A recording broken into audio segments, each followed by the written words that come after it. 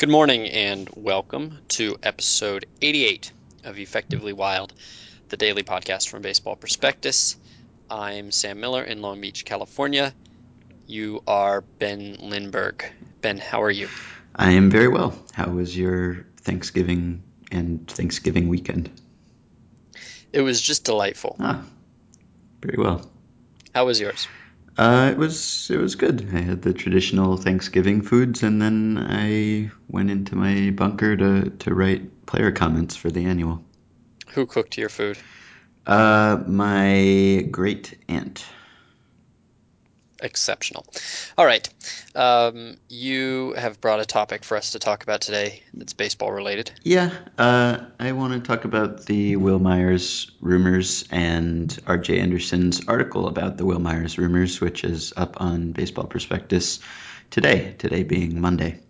What are the Will Myers rumors? The rumors, I think, as I don't know if it was originally reported by Jeff Passan or maybe Michael Silverman, a Boston writer, but it has been reported that the Royals, and the language differs depending on what rumor you read, but Jeff Passan said that they have been shopping Will Myers, which sort of implies an active role, whereas other writers portray it as listening to offers, which is a much more passive representation of what's happening.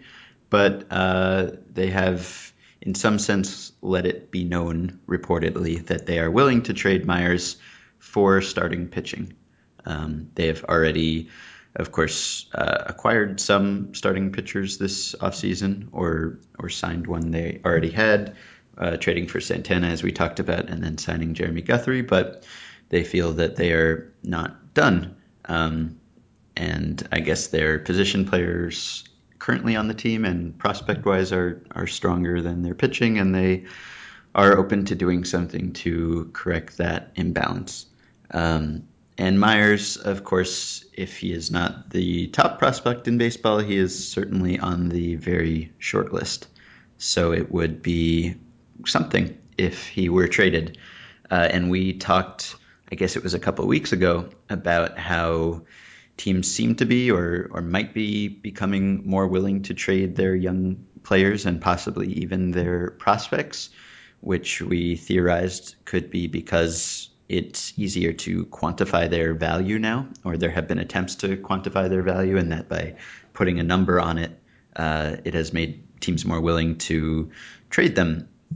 And so now there's Myers, and RJ wrote a very good article about this.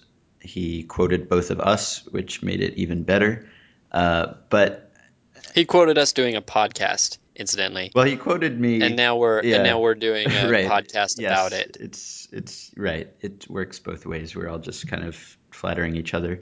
Um, Or out of ideas. yeah, I did want to bring up one theory, or I don't know if you can call it a theory, but I am getting this sense increasingly that the rumors that we read about most often are not necessarily as accurate a representation of the actual market as we generally perceive them to be, I feel.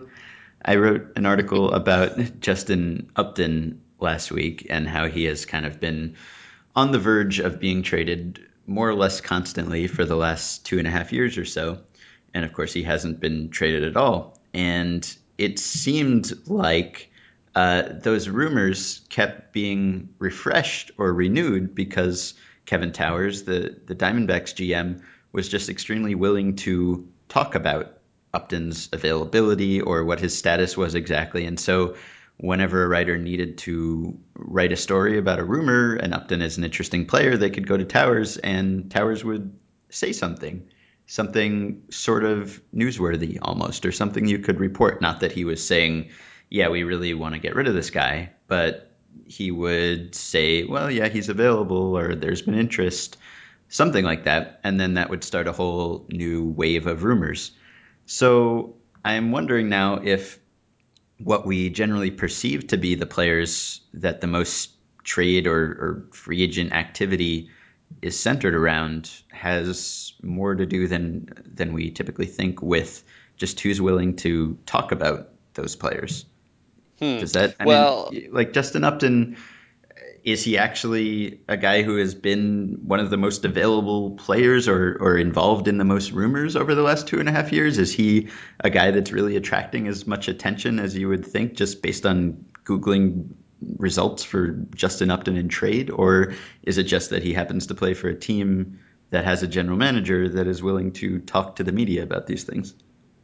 well, I mean, you're giving the credit to Kevin Towers. I mean, the other half of the rumor is the guy who's reporting it, and not to cast aspersions on any particular reporter or any particular rumor, because I think that rumors reporters actually probably, I don't know, I think some of them in particular do very well, but there's a lot more interest in Justin Upton.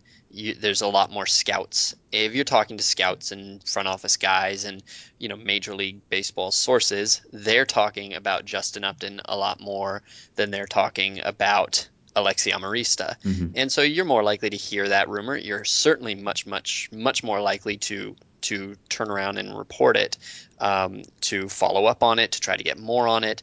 I'm sure that the bar for reporting is lower, and I do wonder when we talked about um, we talked about, I guess, whether it was going to be the case that more of these trades happen. But I think certainly there's going to be more of these types of rumors reported. More players are going to be considered available just because there's like a billion guys doing the reporting right now. And the threshold for reporting, I think they would acknowledge is a bit lower in, with Twitter and everything like that. In Um, newsworthiness. I mean, it's worth a tweet or a story now if someone is not interested in someone. It is, yes. So I think that that's one theory. I think that other theories I might have specifically about Myers, or I guess in any case like this, but maybe specifically about Myers. One, I think, is that the Rays and the A's, well, certainly the Rays, and have made it known that they're willing to kind of maybe listen to offers on their pitchers, their young pitchers, who are also kind of the type of talents that you wouldn't have expected to be available a few years ago. And if you've ever been at a poker table, you know how much players tend to tighten up or loosen up in relation, as kind of a unit. A table gets looser, a table gets tighter, and there's a certain amount of wanting to get in on the action, and when one person is willing to listen on those players, you start thinking, well, geez, I'd like those players, and you kind of reevaluate what you're willing to part with. I think that Yeah, or there's you certain, don't want them to be traded to another team without at least exploring the possibility yeah, that you could get them. yeah. Yeah. I mean, I could be proven wrong about this, but I think when you talk about Will Myers getting traded, really 98% of the scenarios involve the A's or the Rays. I mean, he's not going to get traded to, um, well, there are probably a number of teams he's not going to get traded to. He's not going to get traded to the Mets. He's going to get traded to the Rays or the A's because they have a lot of young pitching, and they have the type of front offices that are willing to make these kind of paradigm shifting trades for young players. So, I think if the Rays and the A's weren't in the position they were in, you might not quite hear quite so many of these rumors. So that's one theory, is that it's essentially just the A's and the Rays that are driving it. One theory is that they just don't like him, which RJ kind of talked about, but didn't seem to find much evidence for. And the precedent of Upton is interesting because I think that Kevin Towers kind of went out of his way to say, early on to say, oh, it's not that we're trying to trade Upton. We love him. We know he's super valuable. We would only trade him for a boatload. But like kind of every year, it seems to be more clear that there are tensions between him and the organization. Hmm. ESPN the magazine wrote a long piece about Justin Upton, and there's certainly tension on his end from these trade Hmm. proposals going around. And if there's tension on his end, you can imagine that tension would grow in both directions. So I don't know that there's any evidence that that's the case with Myers, but it's certainly a possibility. And I think a fourth theory that I have that there's probably not much evidence for, but it's kind of a pet theory I have, is that if a team drafts, Myers was a third round pick, which kind of means that the Royals drafted him with I mean, they scouted him really well. They knew him backwards and forwards, and they knew his limitations. They knew that they thought of him as a third round pick. They thought of him as a better player than the other teams that passed on him at the time. But they had really studied him and they had an idea of what kind of player Myers was going to be. They did not expect him to be the number 3 prospect in baseball 3 years later. And I think that it might be the case that the team that drafts a mid round or a late round pick has a harder time adjusting their their expectations of him when he breaks out. I always Uh, wondered whether that was the case with Brandon Belt, where the Giants scouts obviously weren't so enamored with him that they drafted him in the first round. They drafted him in kind of in a middle round, and I don't know. It could just be that because of that, they kind of have a fixed idea in their head about what that player is. Whereas a team that, if you're not that team, if you don't have quite so much invested in him and you haven't studied his strengths and weaknesses, you might not have such a hard time adjusting. yeah, I like that theory. Um, or maybe even a theory that I like less is that maybe there's sort of less pressure on a team, or if a team uses its number one pick on a player, then it sort of feels that it needs to justify that to the fan base or to get something great out of that pick, possibly. Whereas if it's Right, later in the yeah. draft, it's like, well, we never said he was that good. Oh no, and Or you're cashing in. I mean, you're yeah, it's like essentially how swing it cashing in right, before you're cashing in before your investment goes goes broke again on you. right. I mean, I think yeah, that definitely I think makes some sense to me. The idea that they can profit right now, Hmm. and so they might not see the downside of trading him quite as much as they would if he was the number 2 pick in the draft. So looking at the list that RJ did a lot of legwork to look up all previous prospects who had been ranked somewhere in Myers' vicinity, um, to see which of them had been traded. I think he did within 3 years of that ranking, and he found that only one, Brad Penny, had been traded before he actually appeared for the team that drafted him. Everyone else at least got a cup of coffee or something before the team decided to trade him. But looking at that list, there was kind of a mix of players who went on to be quite good and quite a few players who fit the narrative that their original team saw something in them that the prospect evaluators, in this case Baseball America, did not. Guys like Delman Young or Andrew Miller or Andy Marte, guys who never panned out or certainly didn't pan out to the extent that their prospect ranking would have led you to think that they would. Looking at that list, if you were a team interested in Myers, how much would it give you pause that the Royals are making him available? I don't know. Probably not that. In this specific case, not that much pause. I think that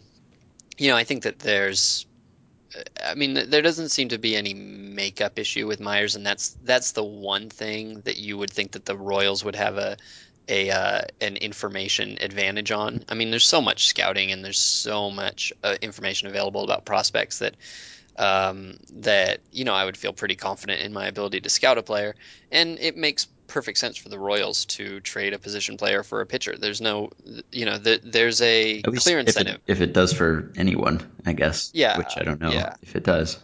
Uh, to trade a young hitter for a young pitcher is I mean, in if the they abstract. called I me don't know. up, if they called me up and offered him to me, like if they sort of if it just kind of became known in the industry that they're more receptive to these offers than you would normally expect, Hmm. then it probably wouldn't freak me out. If they called me up and they were like, "Boy, that John Danks sure looking good. Right. Do we have anything if they start offering him for guys, then I might be a bit wary of it." Hmm. But I don't know. I wouldn't be that worried based on the information that's available. You know what's interesting to me is that Passan wrote that everybody is available on the Royals. Alex Gordon and Billy Butler and Mike Moustakas and Eric Hosmer and Will Myers. Everybody except that Alcides Escobar and Salvador Perez, which surprised me. Uh-huh. And both of those guys are good and they have good contracts, and Salvador Perez has an incredible contract, and Salvador Perez might be like my second or third favorite player, so I can see why they're attached to him. But like, why say anybody is untouchable? Like, what does that say to Myers? Right. I mean, if you tell Myers, hey, look, we'll listen on anything. Don't take it personally. I mean, we're not going to trade Yeah. you. Uh, nobody's untouchable, Will, except Sal Perez Yeah, it sort of and surprises Alcides. me because the Royals are known as sort of a tight-mouthed team. They're not a team that talks like Kevin Towers, so you don't typically hear these things about them. Passan's a Kansas City guy though. Uh-huh. That's where he came from. So maybe he's got a little bit of a of Uh-huh. an edge. Yeah, that is possible. It would, I guess, it would be like the ultimate irony or the ultimate suffering for Royals fans. All this time, the narrative about the Royals or about Dayton Moore in particular has been that he was very good at evaluating young talent and scouting and drafting, but not so good at major league moves. So I guess it would kind of be the ultimate suffering for the Royals if it turned out that he did manage to promote all of these talented players to the majors and then traded them away in bad trades as his weakness came back to bite him. I Uh-huh. don't expect that to happen, but that has kind of been always the concern with this Royals rebuilding movement, that he wouldn't be able to supplement the young players with the veterans that you need, or the right veterans that you need. So hope that doesn't happen for the Royals fans who are listening. Uh-huh. Okay. All right. So that's the end of this show. We'll be back tomorrow with episode 89, and we are 1.5 days away from the email Wednesday. So if you want to email us a question a little bit in advance, the email address is, Podcast at baseballprospectus.com. and we'll be back tomorrow.